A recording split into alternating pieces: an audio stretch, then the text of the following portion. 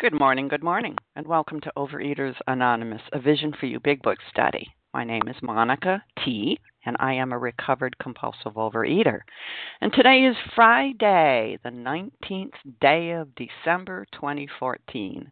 And today we are reading from the Big Book. We are in the chapter, There is a Solution, and we will be starting with the second paragraph that says the great fact this is, and we will start with that and read the spiritual experience with that.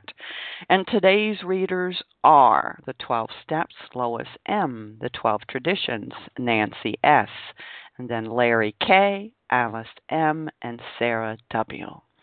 And the share ID for yesterday, Thursday, the 18th of December, is 7121. 7121. OA Preamble. Overeaters Anonymous is a fellowship of individuals who, through shared experience, strength, and hope, are recovering from compulsive overeating. We welcome everyone who wants to stop eating compulsively. There are no dues or fees for members. We are self-supporting through our own contributions, neither soliciting nor accepting outside donations. OA is not affiliated with any public or private organization, political movement, ideology, or religious doctrine. We take no position on outside issues. This meeting's primary purpose is to abstain, to recover from compulsive overeating, and to carry this message of recovery to those who still suffer. Our sole purpose. OA's fifth tradition states, each group has but one primary purpose, to carry its message to the compulsive overeater who still suffers. At a Vision for You Big Book study, our message is that people who suffer from compulsive overeating can recover through abstinence and the practice of the 12 steps and the 12 traditions of Overeaters Anonymous. And I will now ask Lois M. to please read the 12 steps. Good morning, everyone. This is Lois M., a recovered compulsive overeater in Massachusetts, and privileged to read the 12 steps of Overeaters Anonymous today. Number 1, we admitted we were powerless over food, that our lives had become unmanageable. 2, came to believe that a power greater than ourselves could restore us to sanity. 3, made a decision to turn our will and our lives over to the care of God as we understood Him. 4, made a searching and fearless moral inventory of ourselves. 5, admitted to God, to ourselves, and to another human being the exact nature of our wrong. 6, we're entirely ready to have God remove all these defects of character. 7, humbly asked Him to remove our shortcomings. 8, made a list of all persons we had harmed and became willing to make amends to them all. 9, made direct amends to such people whenever possible, except when to do so would injure them or others.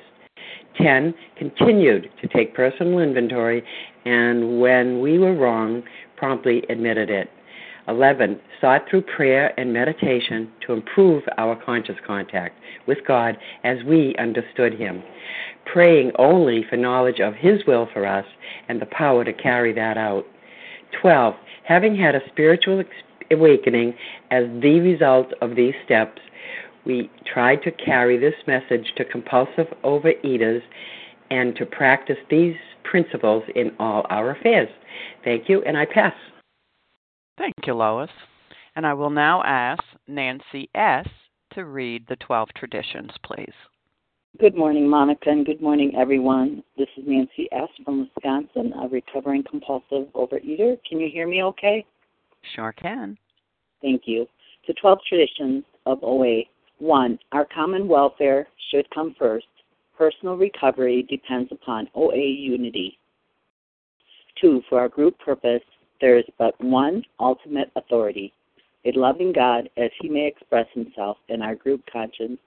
Our leaders are but trusted servants. They do not govern. 3, the only requirement for OA membership is a desire to stop eating compulsively. 4, each group should be autonomous, except in matters affecting other groups or OA as a whole. 5, Each group has but one primary purpose, to carry its message to the compulsive overeater who still suffers. 6. An OA group ought never endorse, finance, or lend the OA name to any related facility or outside enterprise, lest problems of money, property, and prestige divert us from our primary purpose. 7. Every OA group ought to be fully self-supporting, declining outside contributions. 8. Overeaters Anonymous should remain forever non-professional, but our service centers may employ special workers. 9. OA, as such, ought never be organized, but we may create service boards or committees directly responsible for those they serve. 10. Overeaters Anonymous has no opinion on outside issues. Hence, the OA name ought never be drawn into public controversy. 11. Our public relations policy is based on attraction rather than promotion. We need always maintain personal anonymity at the level of press, radio, films, television, and other public media of communication. 12. Anonymity is the spiritual foundation of all these traditions, ever reminding us to place principles before personalities. Thank you for letting me do this service, and I will pass. Thanks. Thank you, Nancy S. How our meeting works. Our meeting focuses on the directions for recovery described in the Big Book of Alcoholics Anonymous. We read a paragraph or two from the literature, then stop and share on what was read. Anyone can share, but we ask that you keep your sharing to the topic and literature we are discussing, and that you keep your share to approximately 3 minutes. Singleness of purpose reminds us to identify as compulsive overeaters only. Our abstinent requirement for moderators is 1 year, and for readers is 6 months. There is no abstinent requirement for sharing on topic.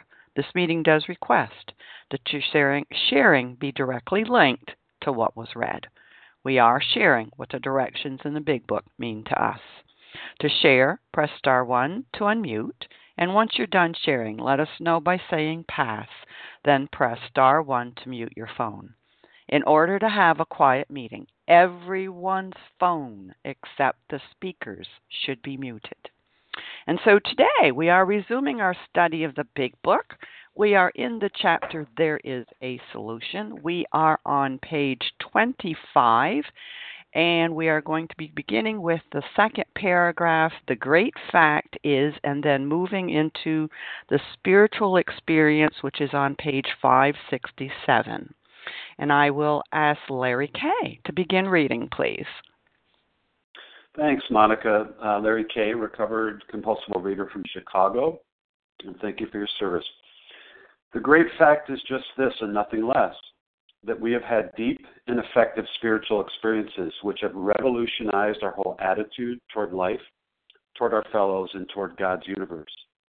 The central fact of our lives today is the absolute certainty that our Creator has entered into our hearts and lives in a way which is indeed miraculous. He has commenced to accomplish those things for us which we could never do by ourselves. And flipping over to Appendix Spiritual Experience. The terms spiritual experience and spiritual awakening are used many times in this book, which upon careful reading shows that the personality change sufficient to bring about recovery from alcoholism has manifested itself among us in many different forms.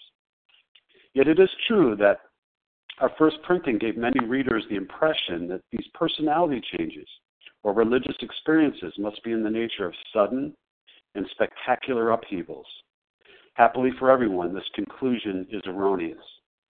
In the first few chapters, a number of sudden revolutionary changes are described. Though it was not our intention to create such an impression, many alcoholics have nevertheless concluded that in order to recover, they must acquire an immediate and overwhelming God consciousness, followed at once by a vast change in feeling and outlook.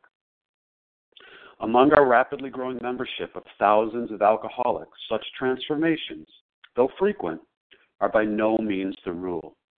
Most of our experiences are what the psychologist William James calls the educational variety, because they develop slowly over a period of time. Quite often, friends of the newcomer are aware of the difference long before he is himself. He finally realizes that he has undergone a profound alteration in his reaction to life, that such a change could hardly have been brought about by himself alone. What often takes place in a few months could seldom have been accomplished by years of self-discipline. With few exceptions, our members find that they have tapped an unsuspected inner resource, which they presently identify with their own conception of a power greater than themselves. Most of us think this awareness of a power greater than ourselves is the essence of spiritual experience. Our more religious members call it God consciousness. Most emphatically, we wish to say that any alcoholic capable of honestly facing his problems in the light of our experience can recover, provided he does not close his mind to all spiritual concepts. He can only be defeated by an attitude of intolerance or belligerent denial. We find that no one need have difficulty with the spirituality of the program. Willingness, honesty, and open-mindedness are the essentials of recovery, but these are indispensable. There is a principle, which is a bar against all information, which is proof against all arguments, and which cannot fail to keep a man in everlasting ignorance. That principle is contempt prior to investigation.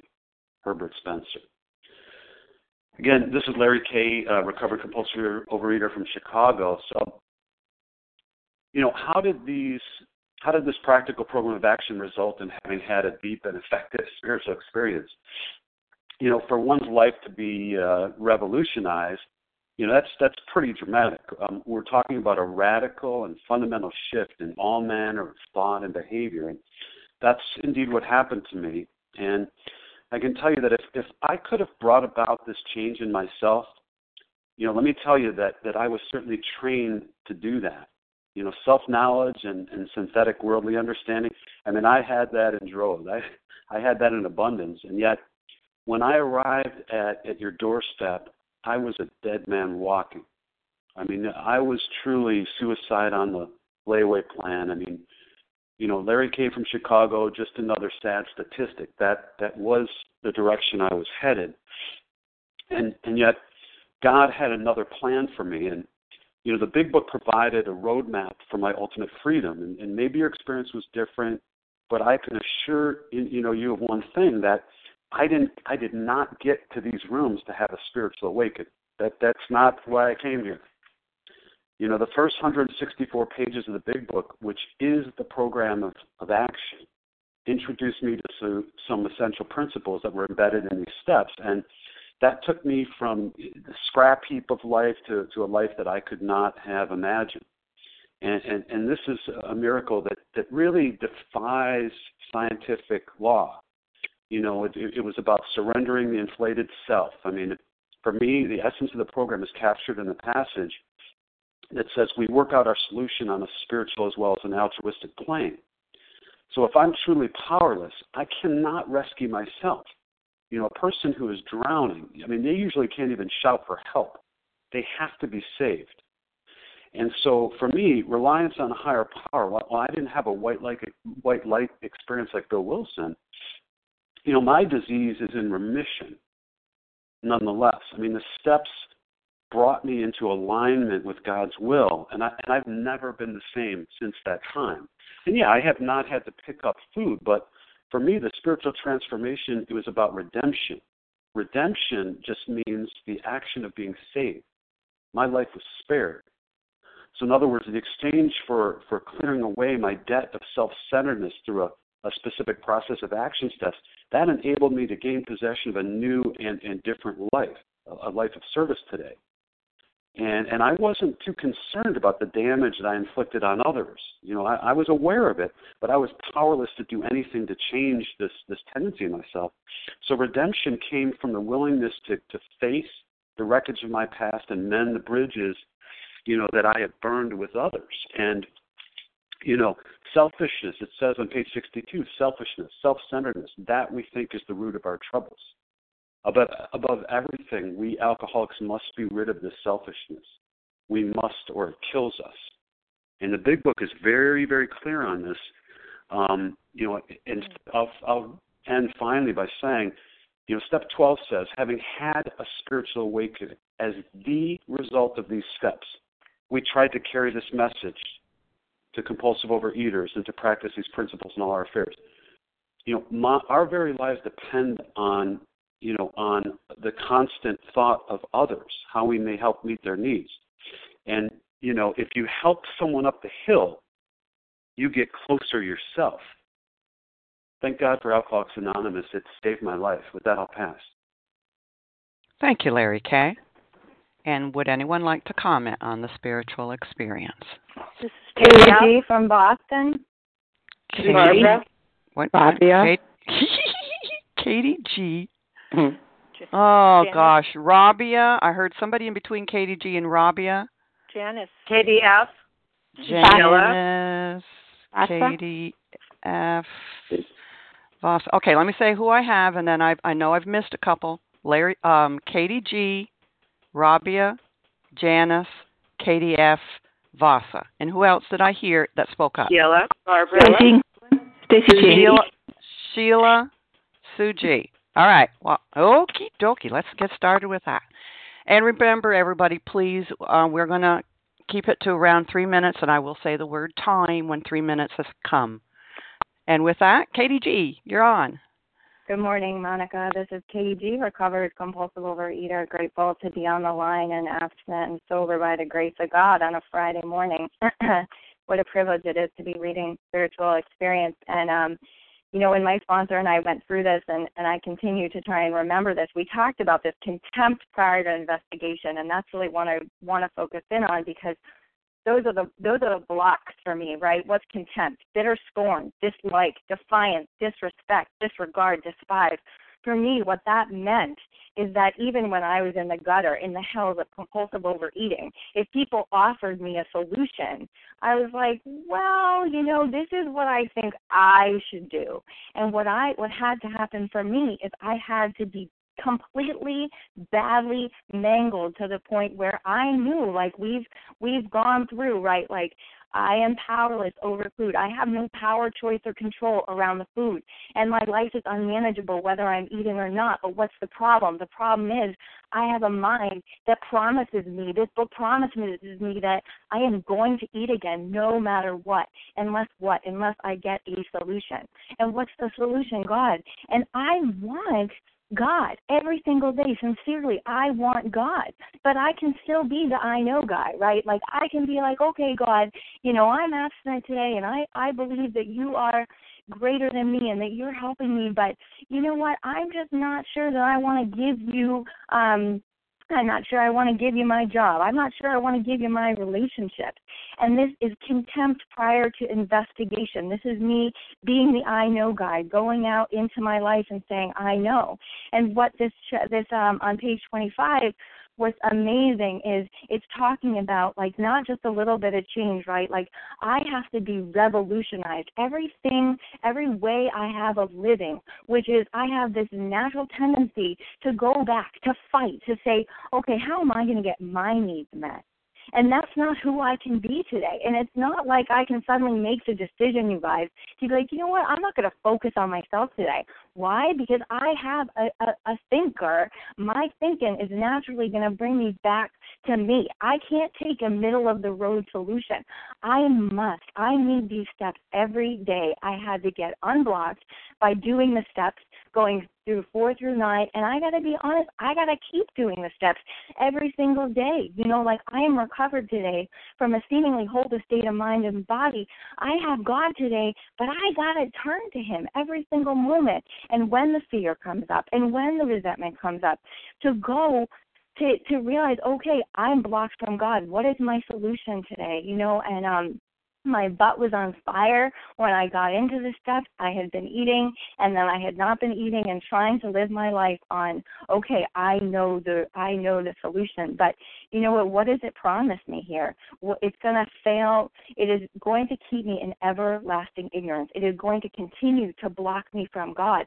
And can I take the risk today, thank you, of saying I don't know? And when I don't know, God can shine in. And with that, I do pass. Thank you. Thank you, Katie G. Rabia, you're next. Good morning, everyone. This is Rabia, compulsive overeater from New York, and good morning, dear fellow visionaries. I heard this in a much different way this morning, so gentle. And so any alcoholic capable of honestly facing our problems, we can recover. And so here's the first principle of these steps is honestly. And so I need to have a psychic change, and so simply that means I have to change from living in the problem to living in the solution. And that's a huge paradigm shift.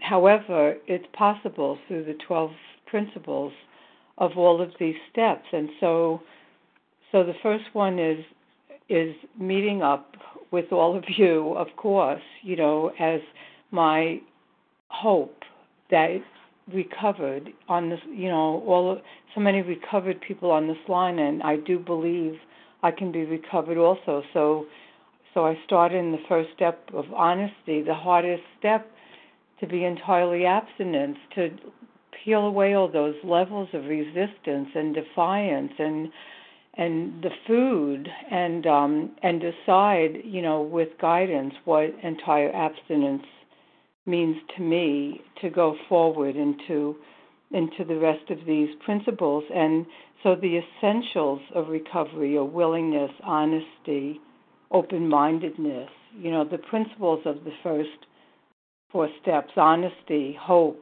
faith, courage, and so one by one, allowing these principles to manifest in my life, to come alive in my life, to be shown how to live by these principles one day at a time, to go forward in the steps, to allow this paradigm shift to happen, to start living in the solution. And living in the solution begins with step 1, with putting my food down. I've already made a huge paradigm shift, and then it's staying close in the middle of the herd with all of you and keep moving forward in spite of my resistance. And I'm so blessed to be here with all of you this morning. Thank you for allowing me to share.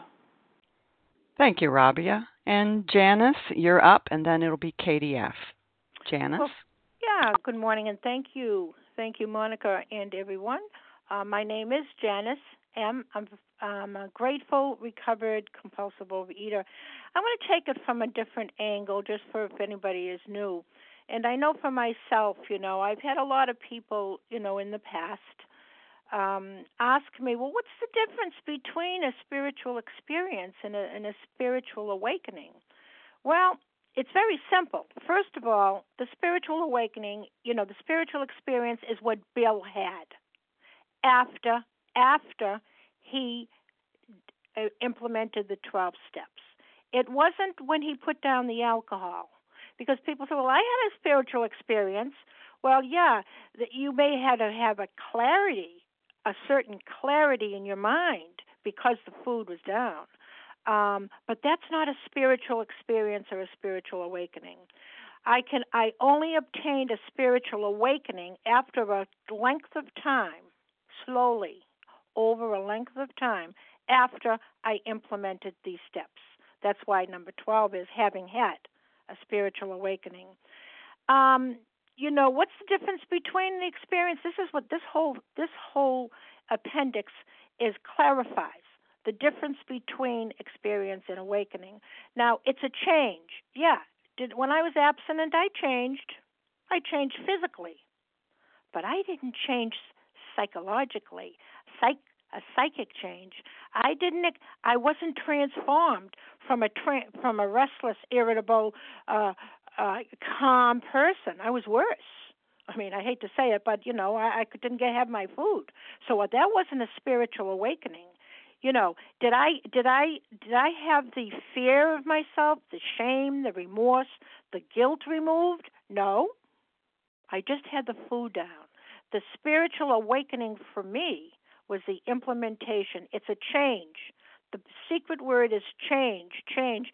And the book uses spiritual awakening, spiritual experience, psychic change, transformation, personality change. They all mean the same thing, but it's not abstinence. Abstinence, you need abstinence to be recovered, but you cannot be recovered without abstinence, which means the spiritual awakening comes after we implement the steps. And then I changed. Then I had peace of mind. Then I had serenity. Then I had a power greater than myself that would walk me through the calamities of my life. And with that, I pass. Thanks. Thank you, Janice. KDF, you're up, and then Vasa.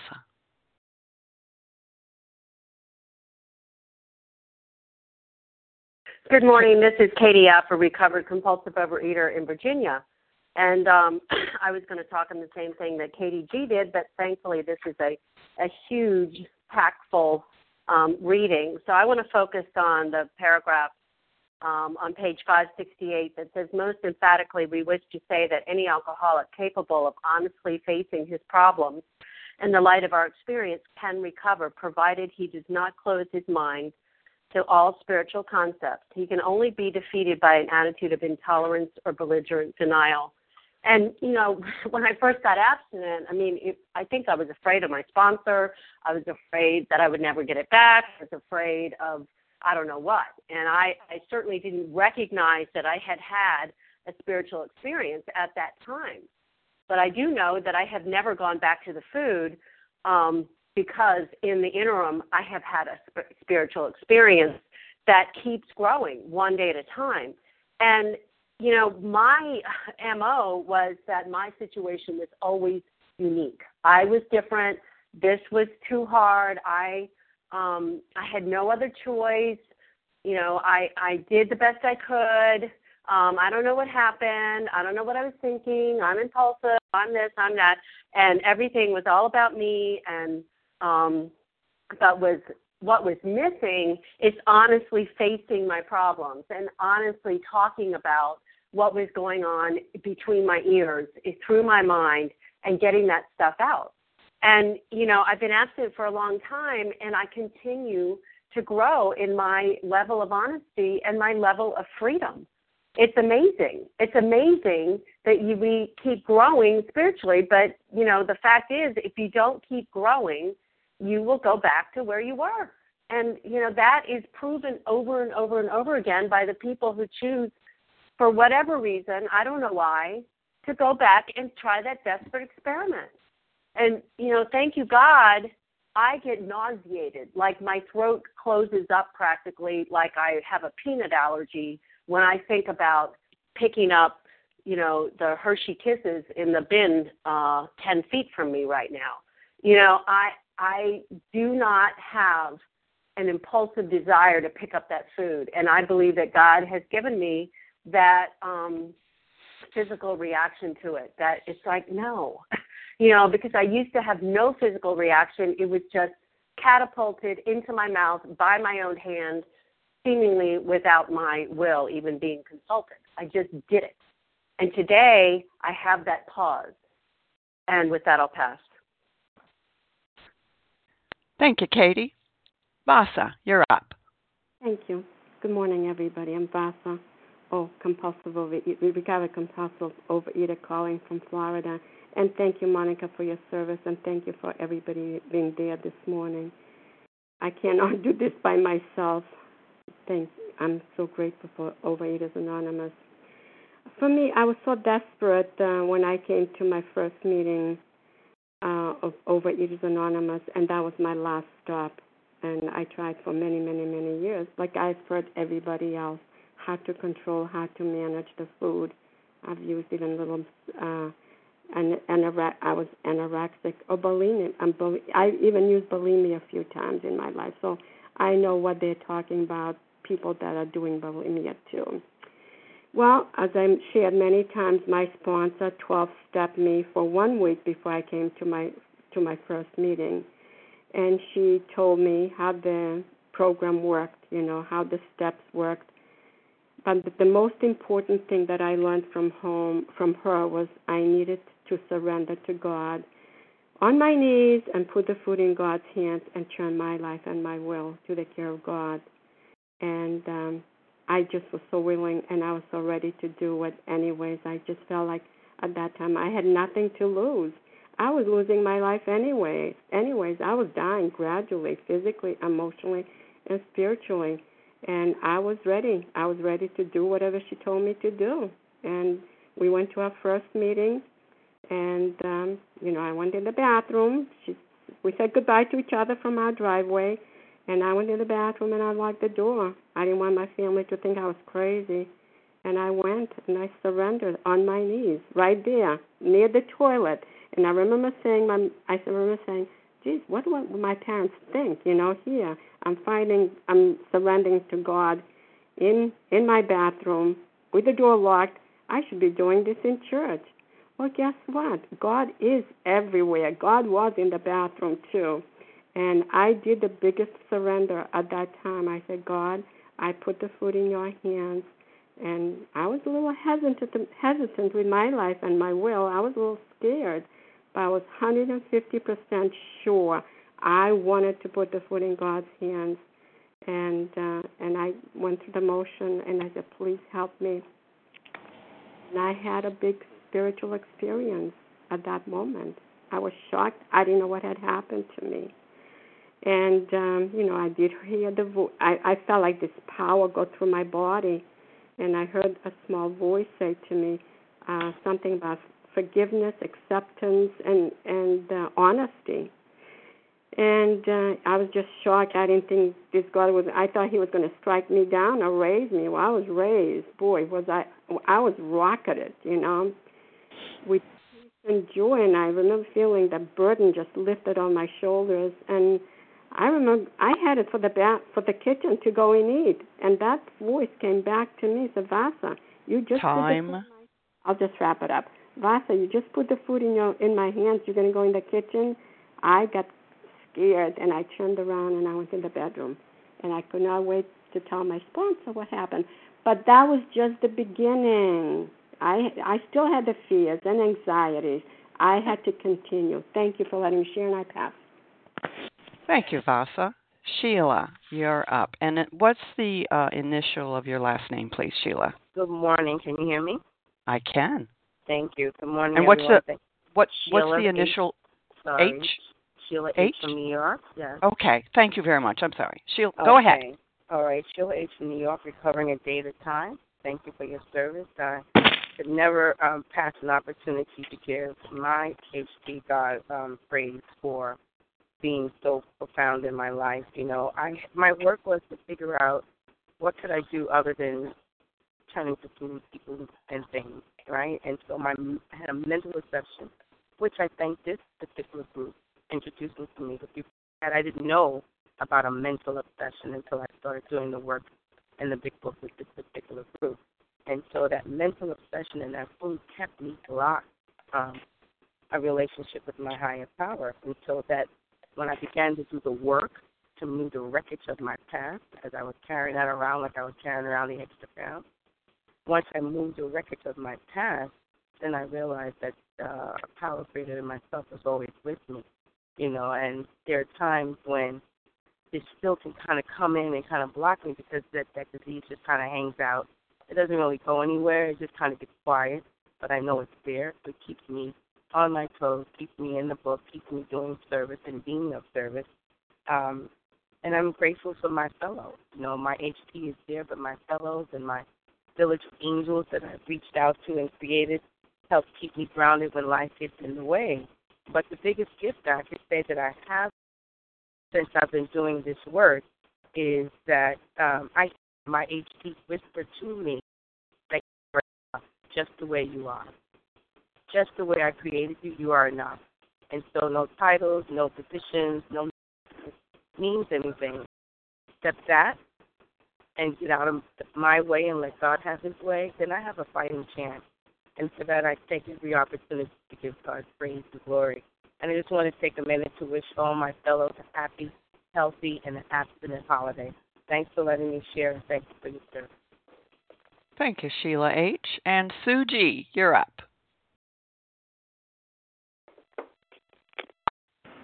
Good morning. It's Sue G., gratefully recovered in southeastern Pennsylvania, and I restate this. Good morning, Monica. Thank goodness you're there, and thank goodness all of you fellow visionaries are there.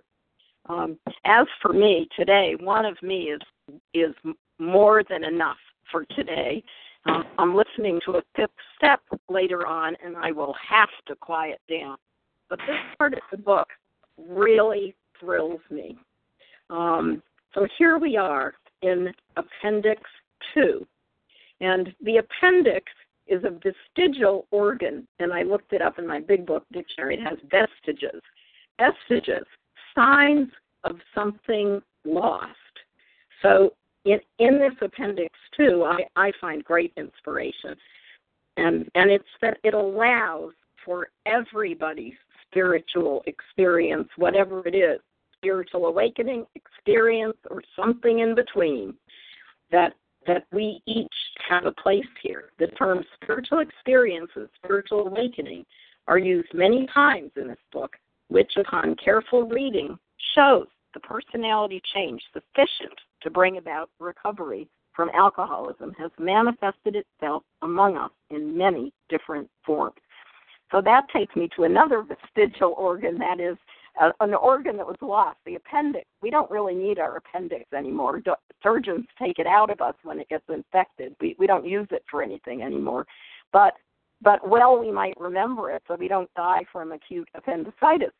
So here we are now in this appendix, and I turn to Appendix 1, the 12 traditions, because we're in the heart of the matter here. We're in a place where we've got steps 1, 2, and 3 screaming out at us, and then the appendix comes saying, wait a minute, maybe not all of us have it screaming out at us. Maybe some of us just have gradual experiences that add up to a spiritual experience. So I look to the traditions because in my meditation process in recovery, I find that the tradition, we're kind of in the bridge. We're in steps 2 and 3 here, 1, 2, and 3, the God steps. And the bridge for me is tradition 2. And it says, for our group's purpose, there is but one ultimate authority, a loving God as he expressed himself in our group conscience. That was the original, the long form of tradition 2. But it got longer in the final form because the final form says, our leaders are but trusted servants. They do not govern. So if you look to the fellowship for support to get you from steps 1 to 2 to 3, and this tradition 2 is the bridge between 2 and 3, step 2 and 3, then you can continue on your step journey. So I urge everybody, go sideways to the traditions and then the next step, and you'll find out something even better. Thanks for letting me. And I pass. Thank you, Suji. Would anyone else like to comment on this? Barbara. Lois. Barbara. Okay, Lois, you're up, and then Barbara. I was so afraid. I had to jump right in. There's so many wonderful people waiting to share their experience. Good morning, everyone. Lois in Massachusetts. And so many things, jumped out. Well, the first thing I heard and stayed with me was, we must be rid of this selfishness and self-centeredness, or it'll kill us. And then I thought about that, and I'm going, well, how does a self-centered, selfish person get rid of it? I mean, my mind was distorted with me, thinking about me, how you wronged me, how fearful I was, how wonderful I was, and how hurt, how you hurt me, and blah, blah, blah. And, the miracle of this program is just so, just overwhelming for me when I try to express, the miracle of this book of Alcoholics Anonymous written to help us to recover from the disease of alcoholism. And every word in it for me today is something to reflect on. And the second point that was about when listening to the spiritual experience being read, well, that's the second most important thing. that was the spark for me. It was like a spark. It was like a flimsy reed, really, just like the book said. I had an experience like it was like just all of a sudden I knew I was going to make it. And I know that was the grace of God because I had been trying for years and years. But so the second important thing was the spiritual experience for me was a gift. And that gift was hope. It's so simple, right? It was the gift of hope where, by trying to recover, trying this selfish, self-centered person, trying to get over herself, I was in a pit. I was in quicksand and sinking quickly. And so the first gift of this program and this, trying to apply these steps to myself, wanting to, knowing and learning, first of all, I didn't know what my problem was. I didn't know it was me. I didn't know what the solution was. So when I learned that, but still the burden of trying to do this was hopeless for me. And that was the second gift was the gift of hope. That was my spiritual gift. And, and anybody has to start with that, in my opinion. I had to start with that because the hope opened up, lightened my heart and gave me, okay, maybe I can, because my mind, my heart was distorted, with hopelessness. And to be given the gift of hope was very, very big. And that's what I started with, like maybe some of you. So hopefully, if you're on the line today and you're just beginning your recovery journey, please just stay with your program. Just keep coming. And trying to become teachable. Thank you, and I pass. Thank you, Lois. And Barbara, you're up. Thank you. This is Barbara. I'm a recovered compulsive overeater in Massachusetts. And it's so wonderful to be looking this morning at the spiritual experience. And there's just so much to look at in my own experience. And right off the bat, when it talks about the first paragraph under spiritual experience, a personality change sufficient to bring about recovery. Well, very wisely, an early guide sponsor made very clear to me that I wasn't looking for me, a burning bush, sudden upheaval as, a great white light. That was not my experience. It could be someone else's, as it was Bill's. But I needed to go slowly through the steps and be one of these people that experience the educational variety.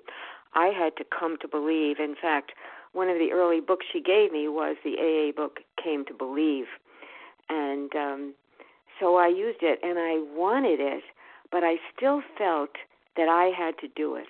I had to bring about this personality change. I had to transform myself. I mean, I'd spent my whole life trying to transform myself physically, emotionally, and confusing religion with spirituality, try to transform myself religiously.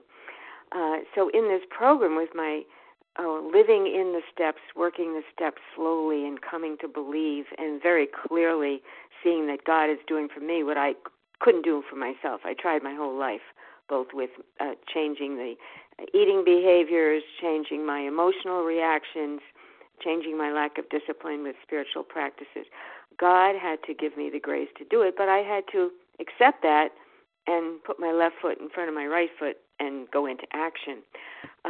So that educational variety and getting to the point where I see that I do have an inner resource. I was so clogged with junk food and with anger and fear, resentment, all that stuff. How could I have an inner resource that would really be a higher power, a power greater than myself?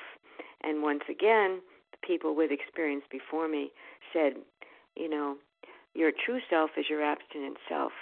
So I had to just take their word for it, that someday I would get in touch with this inner resource, and indeed I have, and it has transformed my life and my whole way of living, for which I'm very grateful. Thank you, and I pass. Thank you, Barbara. And let's go back to page 25. And Alice M., would you please read for us the last paragraph? Yes, if you are as seriously alcoholic as we were, we believe there is no middle-of-the-road solution. We were in a position where life was becoming impossible, and if we had passed into the region from which there is no return through human aid, we had but two alternatives. One was to go on to the bitter end, blotting out the consciousness of our intolerable situation as best we could, and the other to accept spiritual help. This we did because we honestly wanted to and were willing to make the effort. And this is one of my favorite paragraphs because it just has such meaning to me.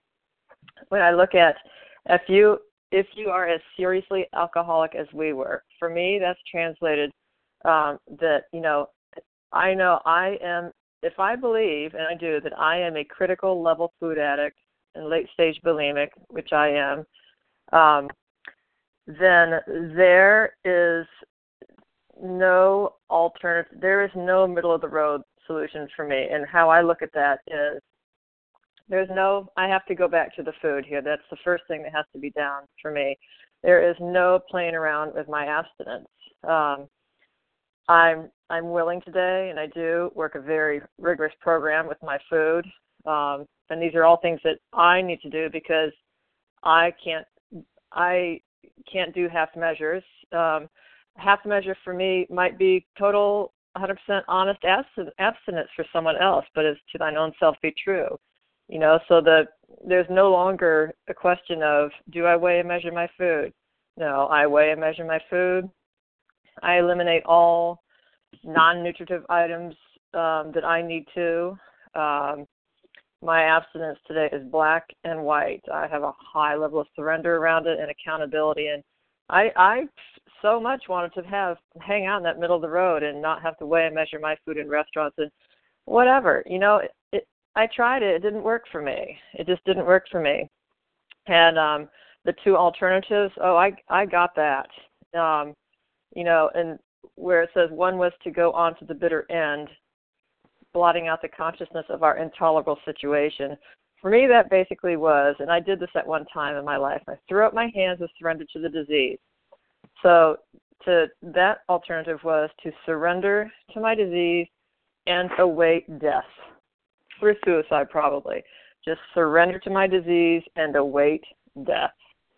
And the other one was to accept spiritual help. And in that, for me, that came in the form of people presenting a very structured format of OA to me that I would be willing to work. Again, the highly structured food plan, high level of accountability. Because, abstinence to me, my abstinence is a spiritual practice for me. It is absolute spiritual practice. And I honestly want to live today, and I can't live if I'm not adhering 100% to my structured plan of eating. And I'm just, there's no, I can't go anywhere. I can't go anywhere in my recovery in the steps if I'm still trying to convince myself that I can get by with half measures, with light structure around step 0. Some people call it putting down the food. I have a truth around what my abstinence is. We all do. It may seem too structured to some, and I want to convince myself sometimes it's too structured for me. But I have to go back to that first wording, that first sentence, and if I believe I am a critical level food addict, and I do, there is no middle of the road solution for me around my food, and I accept that today. And I'm moving forward with that, with the food down. I'm moving forward through the principles and standing in the principles and just really, really being challenged with practicing those principles in all my affairs, and I'm so glad I'm not doing this alone today, and I pass with that. Thank you, Alice. And would anyone like to comment? We've got 7 minutes. Mary. Kim, Mary. All right, Leah. Kim and Leah. All right, let's go with that. Kim, Mary, and Leah. Kim, you're up. Good morning, Monica. Good morning, all. My name is Kim G., and I'm a recovered compulsive overeater from South Jersey. And This is a paragraph that really convinced me I had to do the steps. The steps were no longer an option. You know, first of all, life was becoming impossible. That was absolutely true for me. But it was this sentence. We had but two alternatives. One was to go on to the bitter end, blotting out the consciousness of our intolerable situation as best we could, and the other was to accept spiritual help. So for years I thought the intolerable situation was being in the food. And if that is true, then the solution to the intolerable situation of the being in the food is to put down the food. And then my life would be okay. Abstinence would be my solution. But I had to look at, what does abstinence bring me? You know, does abstinence make me feel better? Absolutely. It makes me feel anger better. It makes me feel depression better. It makes me feel anxiety better.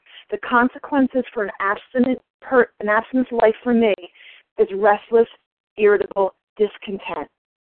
So when I realized my intolerable situation was being abstinent, that leaving aside the drink problem, that I am so uncomfortable living life that I feel like my head is going to freaking explode. And when I am like that, I have two alternatives. One is to blot out the consciousness of that situation, which is to pick up the food, and the other is to pick up the steps. So once I realized that, and I stopped worshiping abstinence, absolutely if I had to be abstinent, the only way I can work these steps is to put down the food. But if my real enemy is me, and the way that I live my life, and that is so intolerable, and the only solution I've ever had is the food, and now that's no longer working. I think of page 152 where it says, someday he will be unable to imagine life either with alcohol or without it. That's when life is impossible. And I cannot live life. The intolerable situation is abstinence. So I'm going to have two alternatives. Blot out the consciousness, pick up the steps. Getting consciousness, pick up the food. Spiritual help, pick up the steps. And with that, I pass. Thank you, Kim. Mary, you're up. Good morning, everybody. It's Mary A. Sorry. You know, when I came to the rooms 8 years ago, I would hear Bob say, I was struck abstinence, and Sue would say she was struck abstinence, and I thought, what the heck does that mean? Because, you know, I just didn't understand it. And then one morning I was standing in my kitchen, and for all my life I have been very close to God, and for me I have really come to know the living God. And so I've known what it is to have unbelievable experiences and see miracles in my life, but not around the food. So I was 250 pounds in the room, and I was just standing in my kitchen listening for the first time and for a few weeks. And the inner voice just said, you know, I just saw the vision interiorly.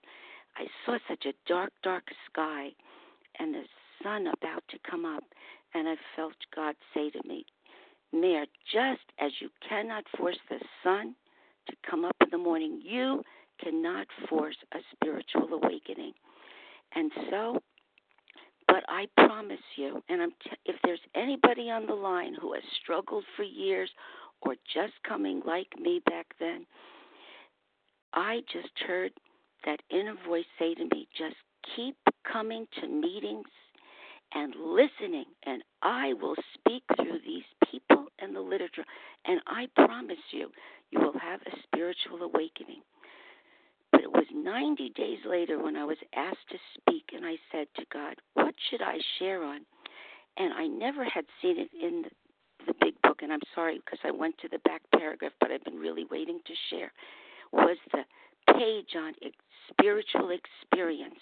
And I read this, and bells went off, because he said, our founder said, I'm sorry if we led you to believe that all of you would have this white lightning experience, but really it is one of an educational variety. Bells went off. Of course, for the simplest thing, I didn't even know my disease was called compulsive overeating. I didn't know anything. But day after day, meeting after meeting, I listened to God speaking through all of you, through the literature, and it just came as God said. And, I've heard many of you say the step 12, step 12 really says, and we get this awakening after we have done these steps, and truly it just grows and grows. Thanks for listening. Thank you, Mary. And Leah, you're up. Thank you, Monica. Good morning, everybody. It's Leah M. Recovered. We were in a position where life was becoming impossible, and if we had passed into the region from which there is no return through human aid, we had but two alternatives. I kept looking for door number 3. This disease kept progressing, and it kept getting more and more painful. I was always in the boxing ring with the obsession of the mind. Compulsive overeating was in one corner, and I was in the other. And at first, early in my career of compulsive overeating, we simply kind of danced around each other. Compulsive overeating would throw a punch, and it would sting, and my eyes would swell shut, and my lips would be bloodied, and I'd crawl my way out of the ring and get a self-help book or get a new diet or sit on a couch with a therapist across from me. And this continued, as I would go back in the ring and try to conquer the obsession of the mind on my own until I had been crushed, because the disease continued to turn up the heat, and God was either going to be or not. And I was either going to be able to be freed from the shackles of this illness or not, because the consciousness that created the problem of compulsive overeating could not be the same consciousness that was going to solve this problem. So through enough suffering and through enough pain and through enough degradation that broke me down, I came to you, and someone shared with me, that every breakdown, Leah, is an opportunity for a breakthrough, because you are the creator of your own pain, Leah. No one's doing this to you, Leah, and yet you continue to worship your thinking mind and your ego.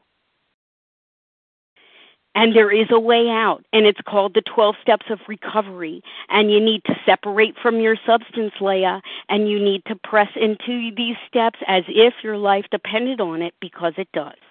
And so I began to walk a path that I had never walked before, and I began to experience a God I had never experienced before. And you know what? I became free. And that's the secret of these 12 steps, that indeed it's able to effectuate such a dramatic change in personality and in character and in value. Abstinence, not merely just a simple elimination of my binge foods, but a wholeness and a soundness and a restoration, a reordered life, a renewed life, a new happiness, happy, joyous, and free. And with that, I pass. Thanks.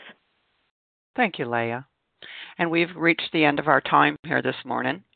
Thank you to everyone who has shared. We will now close with a reading from the Big Book on page 164, followed by the Serenity Prayer. And I will ask Sarah W., please, to read from A Vision for You. Our book is meant to be suggestive only. Thank you, Monica, for your service. This is Sarah W., a grateful, recovered, compulsive overeater. Our book is meant to be suggestive only. We realize we know only a little. God will constantly disclose more to you and to us. Ask Him in your morning meditation what you can do each day for the man who is still sick. The answers will come if your own house is in order. But obviously, you cannot transmit something you haven't got. See to it that your relationship with Him is right, and great events will come to pass for you and countless others. This is the great fact for us. Abandon yourself to God as you understand God. Admit your faults to Him and to your fellows. Clear away the wreckage of your past. Give freely of what you find and join us. We shall be with you in the fellowship of the Spirit, and you will surely meet some of us as you trudge the road of happy destiny. May God bless you and keep you until then. Thank you.